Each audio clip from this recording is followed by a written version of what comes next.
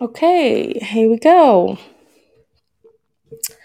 Hello, everyone. Hope you're all doing well. Evening, all. Hello, Detailer7, Gerald G. Welcome back, baby. Hello, hello. Looking forward to the show. Thank you very much. I do appreciate this. So I am doing the format a bit different this time. I used to just stream on Getter, for Getter Live, but now I'm going to be streaming on multiple platforms just to make it easier for people to actually see what's going on. So this will be the first of many interviews. Now, over the last few weeks, the debate around vaccine injuries has actually really, really sped up, much to my delight, because I think the focus for many people was just the lockdowns, and how unjustifiable and unscientific they were. And we were given these vaccines as a shred of hope to give us our freedoms back, to enable us to work, to enable us to go to school, to enable us to even just go to the gym, which, if you think about that just logically, one of the biggest risk factors to COVID, being hospitalised to dying, is actually being obese. Yet we weren't allowed to exercise during lockdown, and then exercise is actually weaponized against us. So can't get a gym membership, can't go to the gym unless you take this mRNA injection. And the narrative from the mainstream media, from all of our medical professionals, from our politicians, has been that these injections are safe and effective. And of course, there are a lot of studies that back these claims up, but they are studies based upon a false premise. And that premise was that, the clinical trials that Moderna, Pfizer, AstraZeneca partook in, they were above board, they were safe, they were scrutinised. More and more evidence is coming out to demonstrate that they were, in fact, not. I'm in the UK, as many of you are that are watching. Some of you will be from other parts of the world. And the debate right now has been sparked by Andrew Bridgen MP, a Conservative MP, that has come out and released facts about the harms of the vaccine from scientists and cardiologists, many of which are from places like Israel. But the debate doesn't just exist here. The victims don't just live where we live. And that's one thing that's been very, very eye-opening for me. I mean, I knew there were obviously vaccine injured victims all over the world, but I've never actually had the opportunity to speak to them. They've always been people that live here in this country that are under the jurisdiction of the government's vaccine damage payment system, which is absolutely disgusting, by the way. Those that claim to care about health and have promoted this jab seemingly and suspiciously don't care about the after effects of it, which I'll get into later this evening. But today I'm joined by two incredible people from New Zealand. I'm joined by Brett Nairn. He's a husband and a father to three children. The youngest of these three children was Rory, 26 years old, who sadly died in November 2021. And this wasn't even 2 weeks after getting his first Pfizer injection. His dad says he was fit and healthy. I believe him. I've watched a documentary that is on Rumble. It's called Silent No More, and Rory and Rory's parents feature in that. He had his whole life ahead of him, just 26 years old. His death was the first to be acknowledged formally through a coroner's request as having died from myocarditis caused by the vaccine.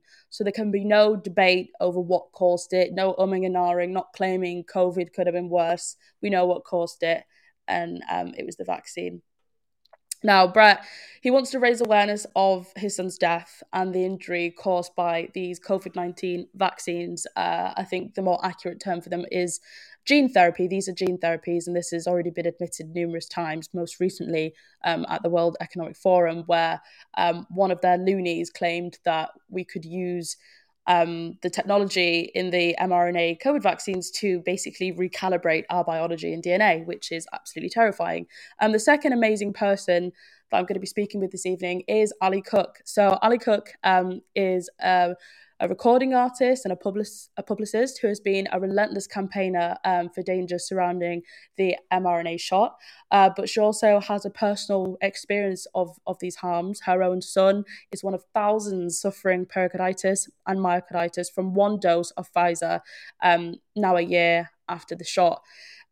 He sadly spent his Christmas Eve and New Year's Eve in hospital because of what the government told them to do. They thought they were doing the right thing. She's been instrumental in pushing out the film Silent No More, which is on Rumble.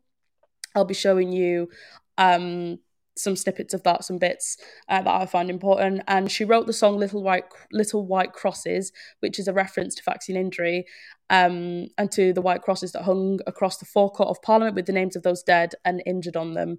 Important to note, the crosses were seen in all mainstream media coverage in New Zealand of the parliamentary protest. They were trying to submit a petition to Parliament. They were blocked from actually doing so. But the media never mentioned what the crosses were for, of course, because obviously that doesn't suit the agenda, unfortunately. So I'm going to introduce both of them now. Hello, Aly. Hello, Brett. Hi. Hello, Dominic. Thank you. Thank you so much for coming to speak to me this evening. Morning where you are. I really, really, really appreciate it. Stories like yours are just so important. So just to start with, I'm going to come to you, Aly. So, I mean, before the COVID vaccines were actually mandated and the lockdowns were happening, I know that New Zealand had one of the most extreme forms of lockdown there was. Have you taken the vaccine? What sort of motivated you to take the vaccine and your son? Right. Well, I have not taken the vaccine, so right from the start, I didn't trust it at all. Right. So that there was no question at all. But what happened here was after the lockdowns, when the vaccine came in, was severe mandating, and I mean right across employment. So there was government mandates across health and education. So all teachers, all nurses, anybody working in healthcare, and then companies were encouraged to do it. So it went right across. It was people in supermarkets, truck drivers, it was everything. And my son was a truck driver. Right. And, being young, they don't want to lose their job. And so against his will, against his better thought, he went and did it, and 6 hours later he was in an ambulance. He was in his 50-ton truck thundering down the road with 2 trailers on, and all of a sudden couldn't breathe. He 6 hit the hours button, pulled later? the help. 6 hours later, yeah. So How after the old? How shot, old is your son? Sorry, 26. 26. Wow, Yeah. And 26. so he collapsed at the wheel, but he managed to hit the Healthline button, and he was found by the ambulance with his lights flashing in the middle of State Highway 1, our main highway that goes through New Zealand, draped over the wheel, and they pulled him away, took him off to hospital. And the ironic, amazing thing that happened, and this is really a sign of the gaslighting, as he was on the hospital gurney, lying on the gurney, unable to breathe, with his heart at over 200 beats per minute, the doctor leaned over the top of him and said, "Don't let this put you off your second shot." And he couldn't even get the breath out to say, "Pardon me," What? which was not what he was trying to say, but that is an example of how they were gaslit. So he was gaslit. They didn't blood test him. They basically threw him out and said it was anxiety. And the next day he went back into hospital. Anxiety. Yep. And the next day he was back in hospital again in Christchurch. And this time they scanned him and found inflammation and stuff. And then the next day he was in Queenstown because he tried to travel back and went into hospital again. And he's had bouts throughout the year. And then this year, on Christmas Eve, we were all sitting around the barbecue, and he went, "My heart hurts again." And I went, "Oh, no." And he said, "I need to go to hospital right now." And so he went to hospital, and he was diagnosed with pericarditis. And then he sort of got onto medication. They put him on inflammatories, and then he went off to go to somewhere for New Year's Eve down to Twizel, and he got as far as Geraldine. About halfway down, and he went, "My heart hurts again. I need to go to hospital." And they took him back, and he actually ended up back in Ashburton in the same hospital he came in the original ambulance on New Year's Eve, again with pericarditis, and he's just recovering from it now. So it's the doctor, we're lucky enough to have an integrative doctor, and the doctor has said it's now chronic. So it's now an ongoing So myocarditis, his life will never pericarditis. be the same. I mean, he's had a car accident 4 years ago and had really badly damaged legs. He spent many months in hospital, and he said, "I got poked legs and now I've got a stuffed heart. Do you reckon I'm going to make 50?" So like he's now looking over his shoulder all the time, and and it shows that, to me, that they haven't learnt anything from Rory. They're not taking it seriously. They're not looking at ways to fix it. And I mean, we're with an integrative doctor, so he's looking at natural things to help switch off this inflammation process that's happening in his heart. And the best a cardiologist will do is scan you and throw you on anti-inflammatories and steroids and send you on your way. And I mean, this is going to go on forever? I mean, where's the research to help people like my And son? this is the thing. I mean, the level of psychopathy that our medical professionals are displaying. He almost Yeah. died. Well, He's lucky. Go on. They gaslit him on the first one. On the second time through, he said to the doctor at Nelson Hospital, and he said to him, "Look, I know you can't talk about this." He said, "But this is ongoing from my vaccine, right?" And he said the doctor just looked at the floor and nodded yes. And then the nurse down in Ashburton actually said, "There's a lot like you coming in, you're not on your own." So there was a little bit more of an admittal. It was a little bit less gaslighting and more of an admittal. But because those doctors are so shut down, they're not able to help. You know what I mean? So they're too scared to admit that what you've got is what you've got. I think that's, because they could get in trouble and lose their license. They've seen what's happened to their colleagues that have spoken out. And so we're left with people now, with doctors that are in there that can't practice proper medicine because they're too scared to admit what they're seeing. And then because we've got that, now there's no research to help people who are mRNA damaged, because let's face it, first the denial, then the inability to treat somebody who's actually suffering an mRNA vaccine injury. And for you, Brett, I mean, your son sadly passed away as a result of these injections. Was there any denial from medical professionals? Were they reluctant to actually attribute his death to the vaccine? Yeah, thanks, Dominique. Rory, I didn't take the vaccine. Chris and I never took it, and we tried to warn our kids about it. I had similar feelings about it to what Aly's expressed right from the start. And in fact, I'd actually sent a clip, which was a 4-minute clip of Peter McCullough to Rory, the doctor from America, Peter McCullough, 4-minute long, speaking about myocarditis and warning about it. But look, he just couldn't deal with it. His dad, I just want to get on with my life. He just didn't believe it, that the government would do this, and that. Who would? Denial. Initially, we couldn't get Rory's medical records from the medical centre, so we just contacted them and said, "Can we have Rory's medical records?" Straight away. This is like the next day after it happened, and they said, "Oh, yep, we'll send them to you." Standard form, standard procedure. They never sent them, so we called back and they said, "No, we're not sending them. We're holding them under the Privacy Act." So they'd been told not to send them out. But they didn't really want they us to tried to know. withhold his Just records. Rory's standard medical records, yeah, because we wanted to see if his vaccination was on the record. Well, we found out the day he was vaccinated anyway, which was November the 5th, and yeah, we had a bit of a wee game going on. We straight away I rang a lawyer on the morning and I said to him what had happened, and he said, "Look, ring them and tell them we're going to do an independent autopsy."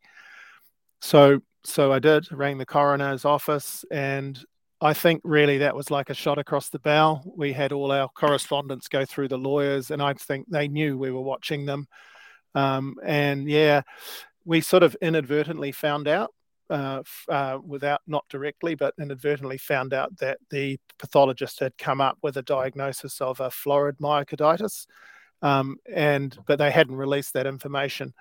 And then it was maybe the next week, so probably a month after it had happened, that we actually got the word from the coroner. The coroner was actually quite a decent human being, and rang us up and was really concerned about us as a family, and told us what had happened. The health department Ministry of Health didn't want that information out before the weekend. They wanted the opportunity to do a media release themselves, but the coroners said, "No, bugger them. I'm dealing with this family," and so we found out before the weekend, and actually Ashley, Rory's fiance, ended up putting up a post on social media, so it kind of went viral before Ministry of Health really got the chance to do their thing. And when you obviously found out that it indeed was vaccine related, could you just, I know it was probably painful for you, but could you just share what your feelings were?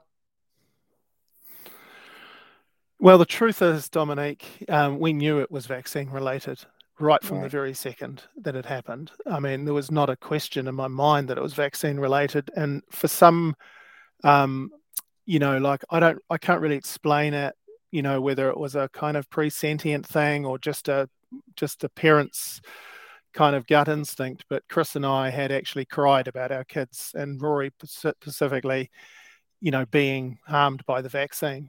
And but a couple of weeks before, because we knew he was going to take it, and because he said he was going to take it because he was getting married and he needed to take it. And so we were really kind of strangely kind of prepared. And the morning we got the call from Ashley, something's happened to Rory, I knew straight away what it was. So how did we feel?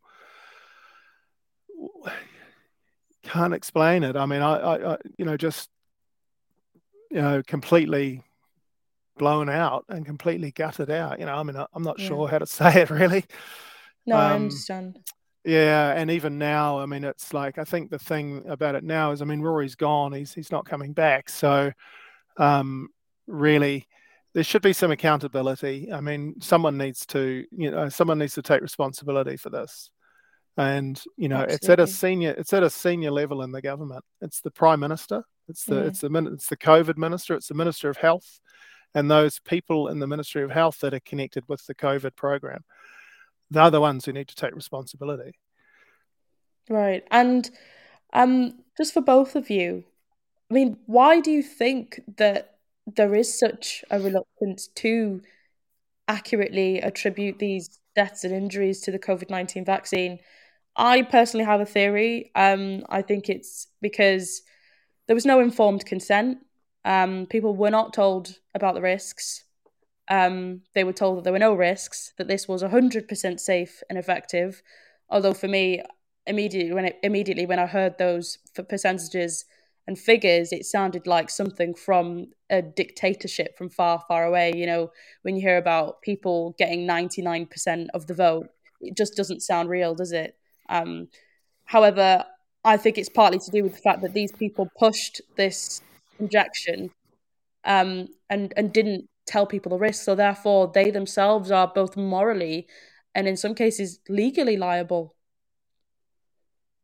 Does either one of you want to? I mean, do you agree? What are your thoughts?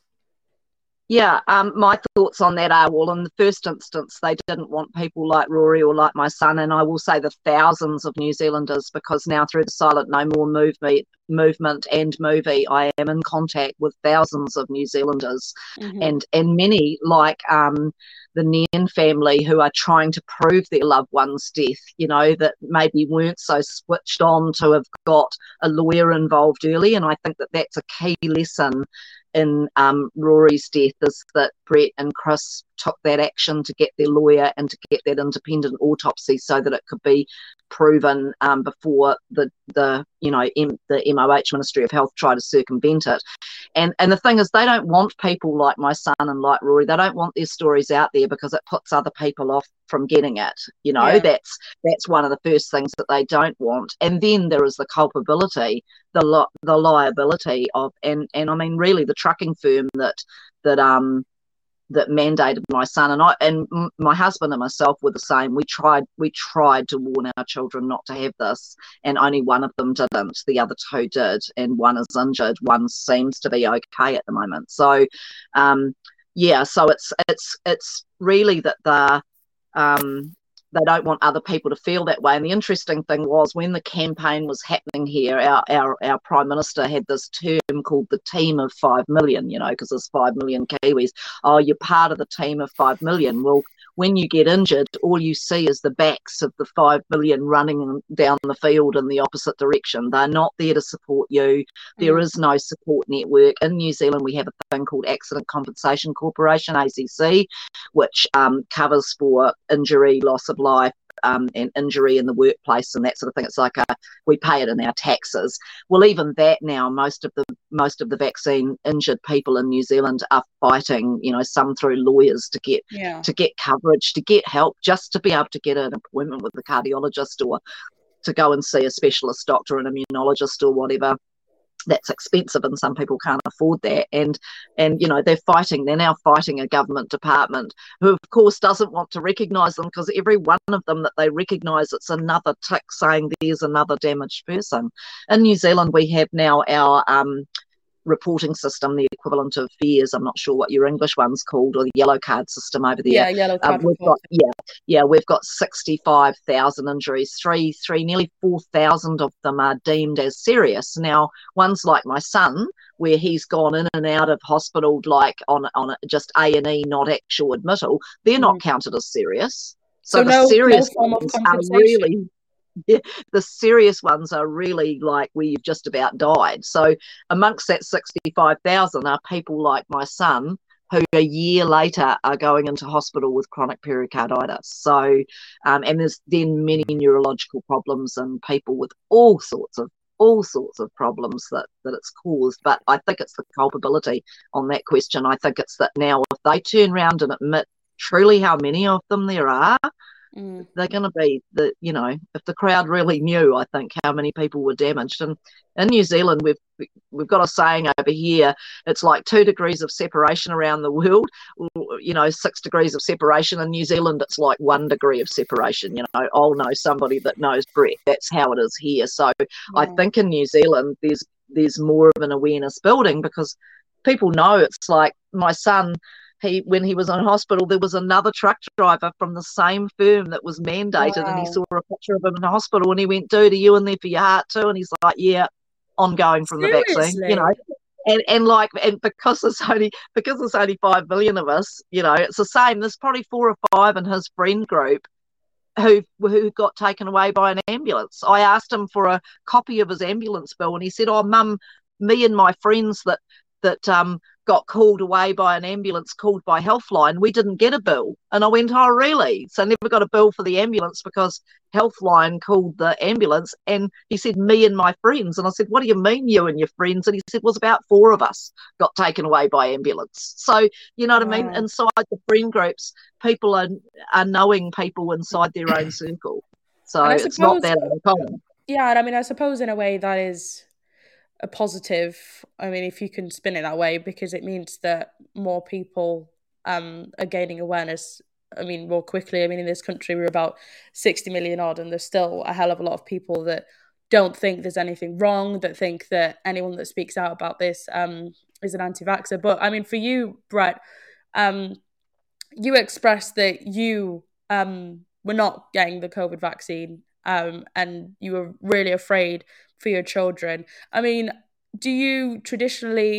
are you averse to vaccines? Do you not trust them? Or was it just something about this particular vaccine that made you uncomfortable?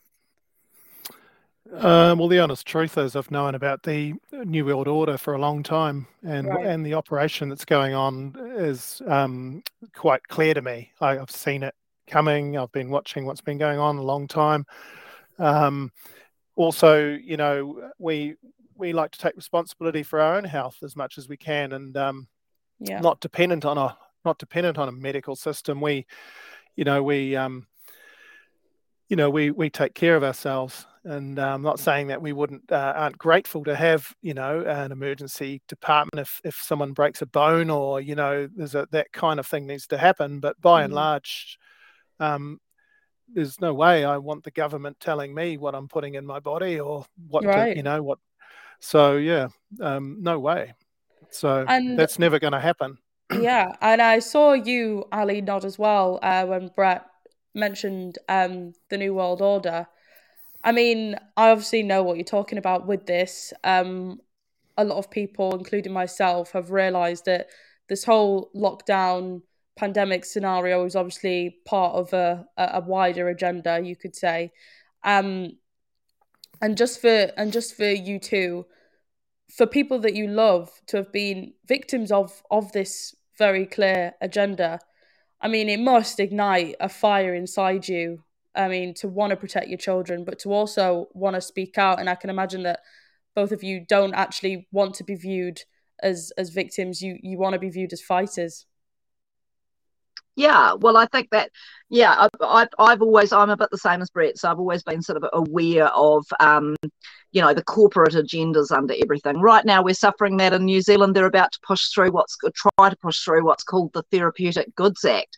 So now they've injured the Therapeutic Goods Act. So basically, they're going to stop you being able to access vitamin C, stop you being able to access natural medicine without it. They're going to make it very difficult for anyone producing natural products, which raises all sorts of concerns in New Zealand, because we have natural medicine, rongonga, which is through Māori medicine and things like that. So they're going to just basically try and squash that. So now they've injured you. Now they can't do anything because they don't know how to treat a vaccine injury. And now your only choice, which is, alternative medicine like my son is receiving now, they're going to try and put roadblocks in the way of that. So, and that's all about the pharmaceutical industry lobbying government. And it's the same as Andrew Bridgen. He's spoken out of turn. All Andrew Bridgen did, and I indeed shared Andrew's videos on the Outdoors Party page, because I'm a member of the Outdoors and Freedom Party in New Zealand. And, all he was doing was asking questions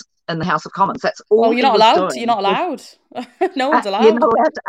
So, all he was doing was trying to raise questions. And as far as this goes, it's been going on a long time. And I had been a campaigner for children who had received vaccine injuries after many years ago. A producer that I worked with had a perfectly normal groovy little child that was running around the recording studio and took an MMR shot and turned up toes within 3 hours and was in hospital with her brain swelling in her head. And before that happened, she was potty trained and walking. It took 5 years for her to walk and 8 years for her to get potty trained after that. And she's, non-communicative now because of that shot. And so those were very rare events. But what I learned from those building awareness around those was that the government was very good at covering that up when that happened very occasionally, and it was much more occasionally than the COVID-19 vaccines have been for injury.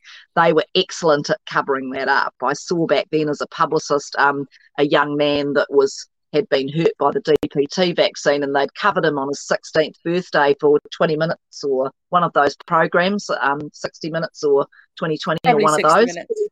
Yeah, and they'd covered him, and then it had come up to the point where it was about to go to air, and they squashed it. And they went, why is it not going to air? The parents went, and they went, because the Ministry of Health is worried about the DPT. They're worried about the vaccination program if your story gets out. And so they were quite honest way back then about how they were lying and covering up those children to make people's trust in the vaccination program be great, because if those stories got out, then people wouldn't want to vaccinate their kids, right?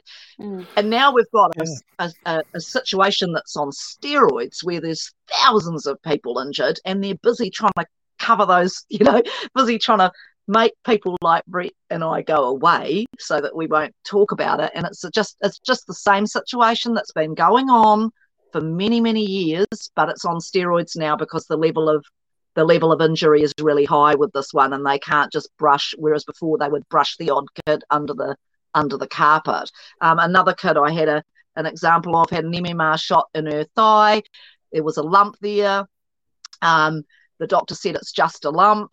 It then grew to the size of a 20-cent piece, and then it was no longer to do with the vaccine. When they first went, it was, it's just a lump because that's where the vaccine went in. But when the lump grew, it was like, that's no longer linked, because it turned into rhabdomyosarcoma.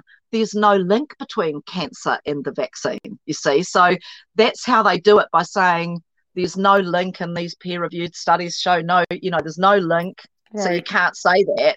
But it's like the lump was just a lump because of the shot until it became a lump that grew and turned into cancer. Then it was no longer because of it was just coincidental that it was in the exact spot, and there'd been a lump there from straight after the vac. Yeah, so I've sort of seen how they've prepared to be able to cover things up and lie to people. And so now, I don't know how they're keeping a lid on it, and I think it's because people are just suffering a cognitive dissonance. If they admit that there's something wrong, then they admit they've done something to themselves. And this, so it's kind of like a big thing for people to be able to admit that, this was like Russian roulette, and I might not have, I got away with it, but my next friend next to me didn't get away with it, and so I see it as something that's been ongoing for many years, where they've learned to cover up vaccine injury, and now it's on steroids, and they're trying to keep the lids on everybody speaking out. And it's like, how far does it get until people wake up and go, whoa, what's going on here? Yeah, well, speaking of, waking up, Brett, what has the response been to your story? You obviously featured in that documentary. Have you been more vocal online? What's it been like for you? Yeah, so initially Ashley, Rory's fiance, was just completely, her world completely turned upside down, and she went out and spoke out publicly and did interviews with a few people in New Zealand and around the world. And so Chris and I just said, well, we'll just sit back and support Ashley and let the story be told. It's quite a simple story. So we never really spoke for probably nearly a year. And then we took an interview. Mainstream Radio New Zealand approached our lawyer and asked if we'd be interested in an interview. So we spent some time with a interviewer, and really we've just had kind of quite a lot of, kind of silence really from the government. We had a meeting, an informal meeting with the Ministry of Health. So some people from the Ministry of Health arranged a meeting before the coronial inquest. So there's been an inquest into Rory's death, and the inquest is actually still currently underway. It's still in process. What you mentioned about informed consent, so that's kind of the core, thing for the inquest, is to find out what informed consent was in the public realm when Rory took the vaccine, and also what did Rory get? What did he get told? Mm. Well, so, we've been sitting in this lawyers fest listening to these, government departments talking about their programs and the layers of bullshit, the papers, so heavy with paperwork. But yeah, hidden in all this information was just little snippets about myocarditis. But really nothing overt. There was no alert or anything like that. And actually, it turns out that after Rory died, they put out a proper memorandum and an alert to the system to say, look, this thing causes myocarditis.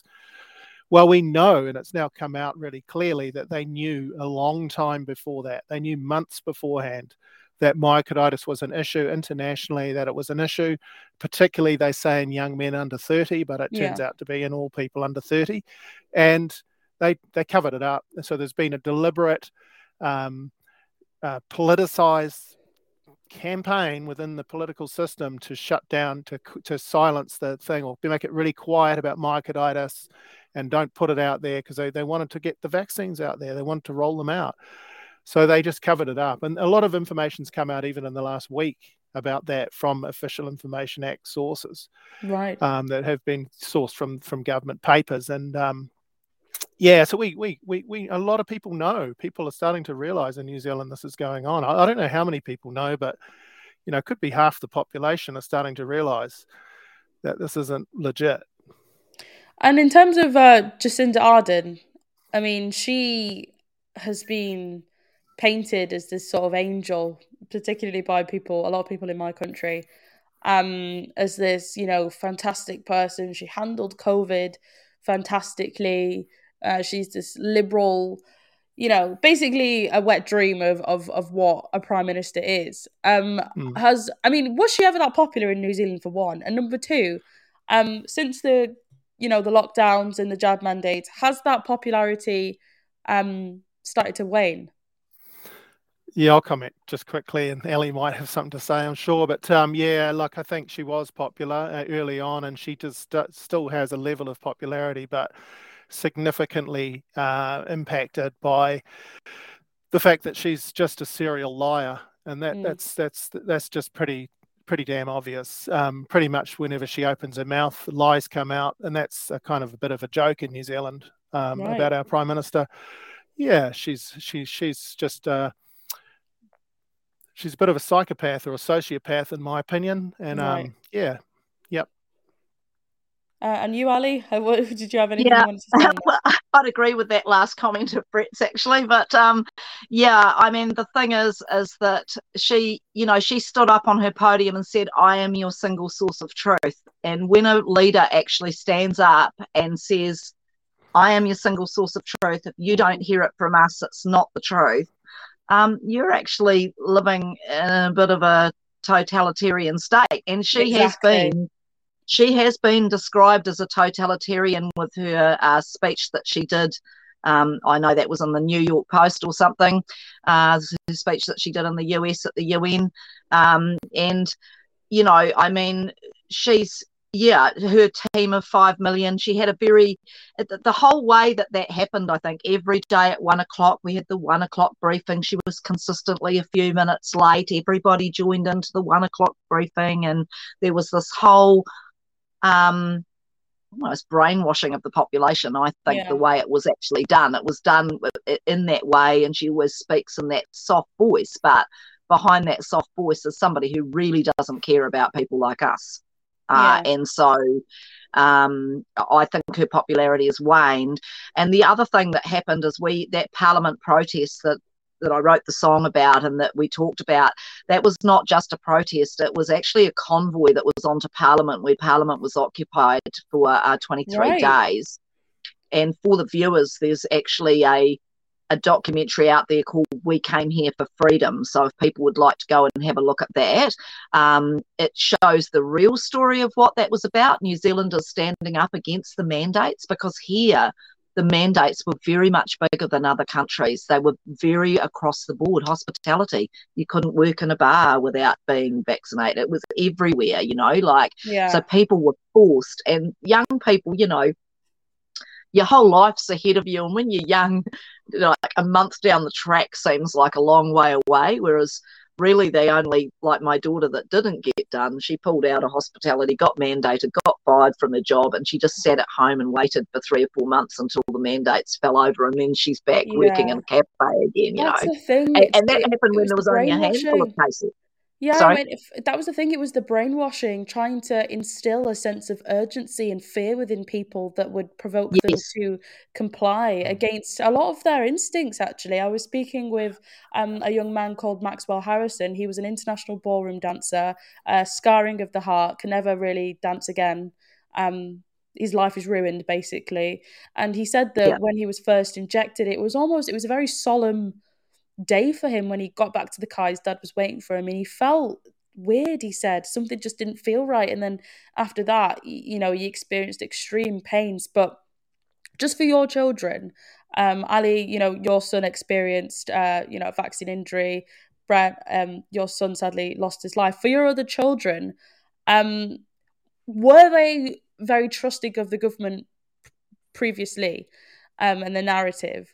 And has it changed their view at all now they've had these awful experiences? Just to go to you, Brett, first. Yeah, so I'd say they were pretty skeptical, but my daughter actually took a shot, for work, and ended up in hospital twice with heart issues, and has still had some challenges. So that's an ongoing thing. We were pretty worried at one point that we were going to lose our daughter as well. I'm so sorry. But no, so they're strong. They're awake, and they are taking, they're exercising personal agency and taking responsibility for their own lives and their own bodies. Yeah. And I think they have quite strong and quite clear perspectives on, the truth of what's really going on. So, yeah. That's where they're So at. they understand, because I think the source for a lot of these new age authoritarians like Jacinda, like Trudeau, that they can really appeal to the young, because young people don't actually have any sort of recollection of what it's like to have your rights taken away. Well, we're going through sorry to interrupt you. There's a massive, campaign, and Jacinda's a part of a global network of people that are working to shut down free speech. So she's quite a high level player in that system, and New Zealand's, kind of leading the way in some ways with that. They're really, really, it's been on the news, in the last sort of 24 hours, putting campaign out there about misinformation and disinformation, teaching children in schools. Oh, it's happening here as well with the they're really online trying to safety capture bill. the minds of the young. Yeah, they really want to capture the minds of the young ones, and they're really going hard out on that. So yeah, it's a social engineering. You could call it mind control. There's a level of mind control in it. It's programming and all of that stuff going on. So yeah, we're aware of it. There's a lot of people who look straight through it and they just go, this is just nonsense. But unfortunately, there's still vast swathes of people who believe it and seem to want to conform, and they'll pretty much do anything. For convenience, I think, just fear of their life being ruined. I mean, for you, Ali, what about your children? Yeah, well, pretty much they're pretty aware, like Brett's kids are. And I mean, I would have to say that as a family, we actually despise the Prime Minister, but we also look beyond her. We look beyond her, so we know that she's part of a global network, so we're very aware of that. And going back to that protest, it was full of vaccine injured people mandated out of their jobs that just wanted it to stop and go backwards, and not one parliamentarian walked out. Our Prime Minister actually convinced both sides of the House, including the opposition, to not come out and see the protesters. So they stayed there and camped on the lawns waiting for somebody to walk out, and not one of them did. And I mean, that's what people don't realise. It's not just Jacinda Ardern had the other side of the House, which is Christopher Luxon and the National Party, had they have been in, the same thing would have happened. Exactly. Because these people are being run by the United Nations and World Economic Forum, and of course Jacinda Ardern is seen as the star child, like Trudeau, young global leader. As a young global leader, and she's following that tack. And then I do wonder, when you've got people like Klaus Schwab out there boasting about the fact that they've infiltrated government cabinets, and people don't see that as a national security risk in their country. I have a trouble understanding that. So we do not like the government. We are non-trusting of them, but we realise that the strings are being pulled by big business, pharmaceutical lobbyists, and those big bodies like the UN and the WEF that are putting down, they're putting their global leaders like Jacinda Ardern into power. But they're infiltrating cabinets everywhere all around the world. It's not just in New Zealand. Yeah, I mean, interestingly, in this country, you mentioned the opposition, and it wouldn't have been the same. But I think, interestingly, what it revealed to me particularly, and a lot of other people, is that when it really comes down to it, when it really comes to crunch time, when there is an existential crisis in our respective countries, there is no opposition. There is no democracy, really, is there? They are literally all one. Even in my country, the Labour Party agreed with really everything that the government did during the pandemic. In fact, they wanted longer, harder, faster lockdowns. They wanted, more expansive mandates. There was only a few Labour MPs that were actually against vaccine passports, actually. But none of them have really spoken out against vaccine harm. So I think that renders their anti-lockdown stance and anti-vaccine passport stance redundant, if I'm being honest, if you can't talk about the victims. But yeah, you are completely right. When it comes to it, that opposition just completely disappears. I mean, going forward, someone called Patriots Flow just said two cheeks of the same arse, which is a very British term, and someone is actually watching from New Zealand. Two wings of the vulture is another term, and I've heard my Māori friend refer to that two cheeks of the nono, which is hey, your friend just stood there in the chat. Well, there you go. And I think just for both of you, Brad, I want you to answer this first. I know this is probably a bit of a heavy question because no one really knows where this is going to go, what's going to happen. I think that I'm really positive. I think that collectively people are starting to realise, are starting to wake up. But I mean, what do you see going forward in terms of the political trajectory of your country? I mean, a few years from now, where do you see it? Are you optimistic? Are you not? I'd like to be optimistic, and there's a part of me which is, I have quite a bit of faith, and I believe in divine power, and there's a part of me which will never give up. And what do you mean by divine power? Sorry, just so people understand. Well, I believe there's a God. Yeah. There's a God in heaven and on earth. Mm-hmm. That's my belief. There's so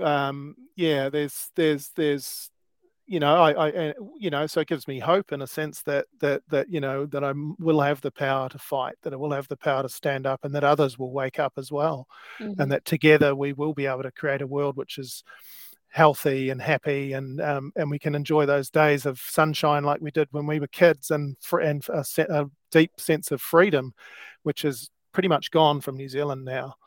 So, will that happen?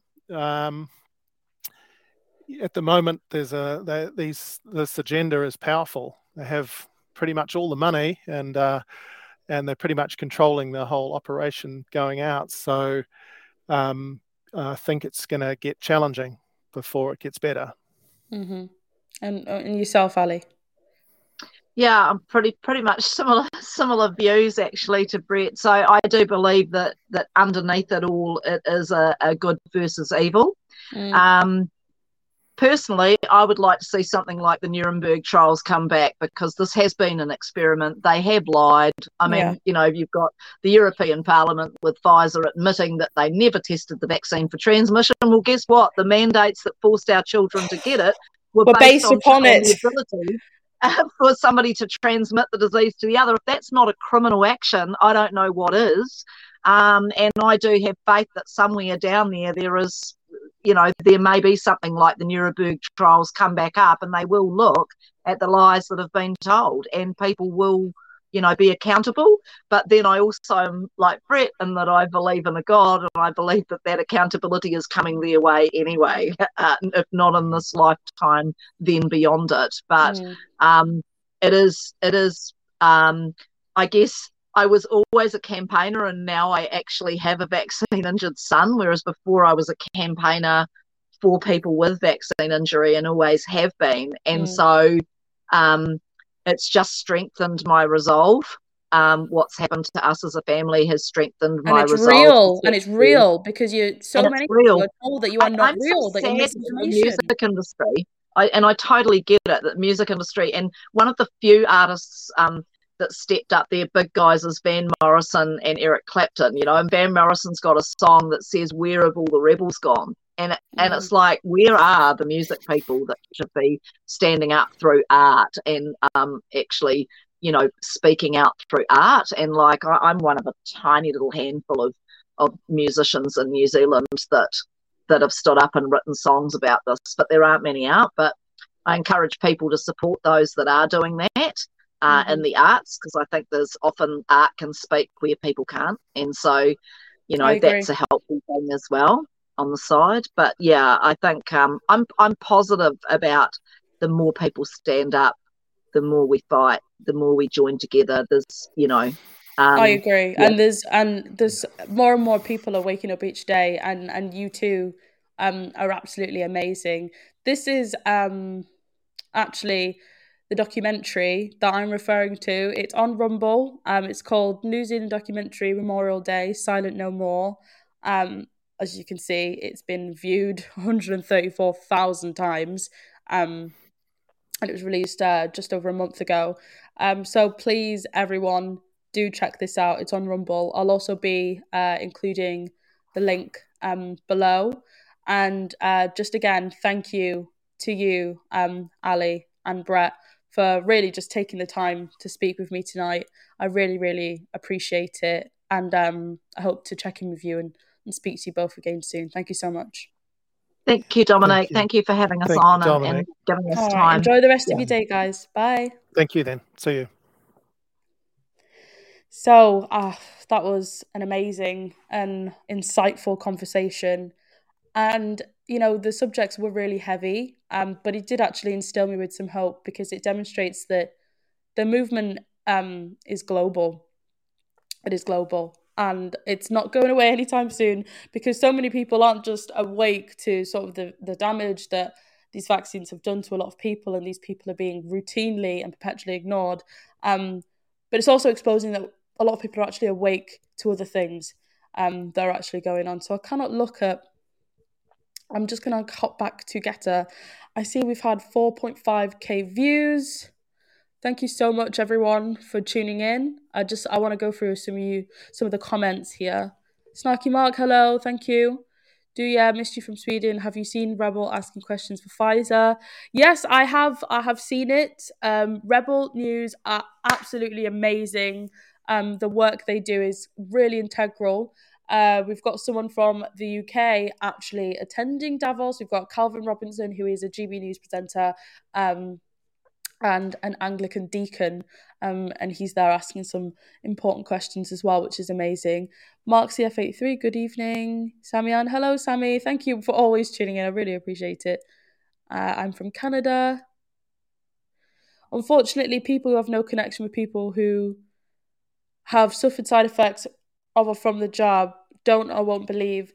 I don't know anyone personally that has died or that has been seriously injured. I know I have a close friend that suspects his heart problems and bowel problems were caused by the vaccine, but these were short-term effects. I still see and I believe, and I've sought out the people that have been injured, and it's taken me all the way to flipping New Zealand, and I've exposed myself to that information because I have empathy. So yeah. Gerald J, Australia got it bad. New Zealand is different. I understand the lockdowns.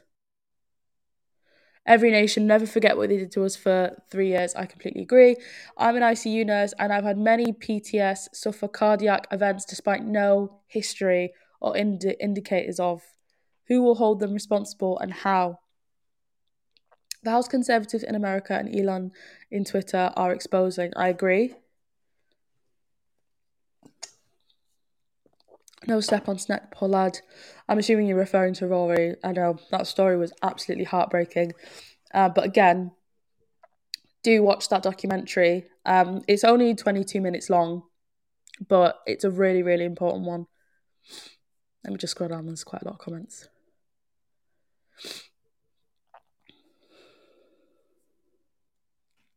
They'll never admit what they've done. Once admitted, can you imagine the floodgate claims?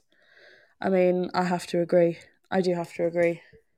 Well, anyway, guys, I am going to be leaving for tonight. Thank you all for tuning in, and do make sure you watch that documentary. I'll include the link on Twitter and also on my Getter as well. So thanks again. Bye.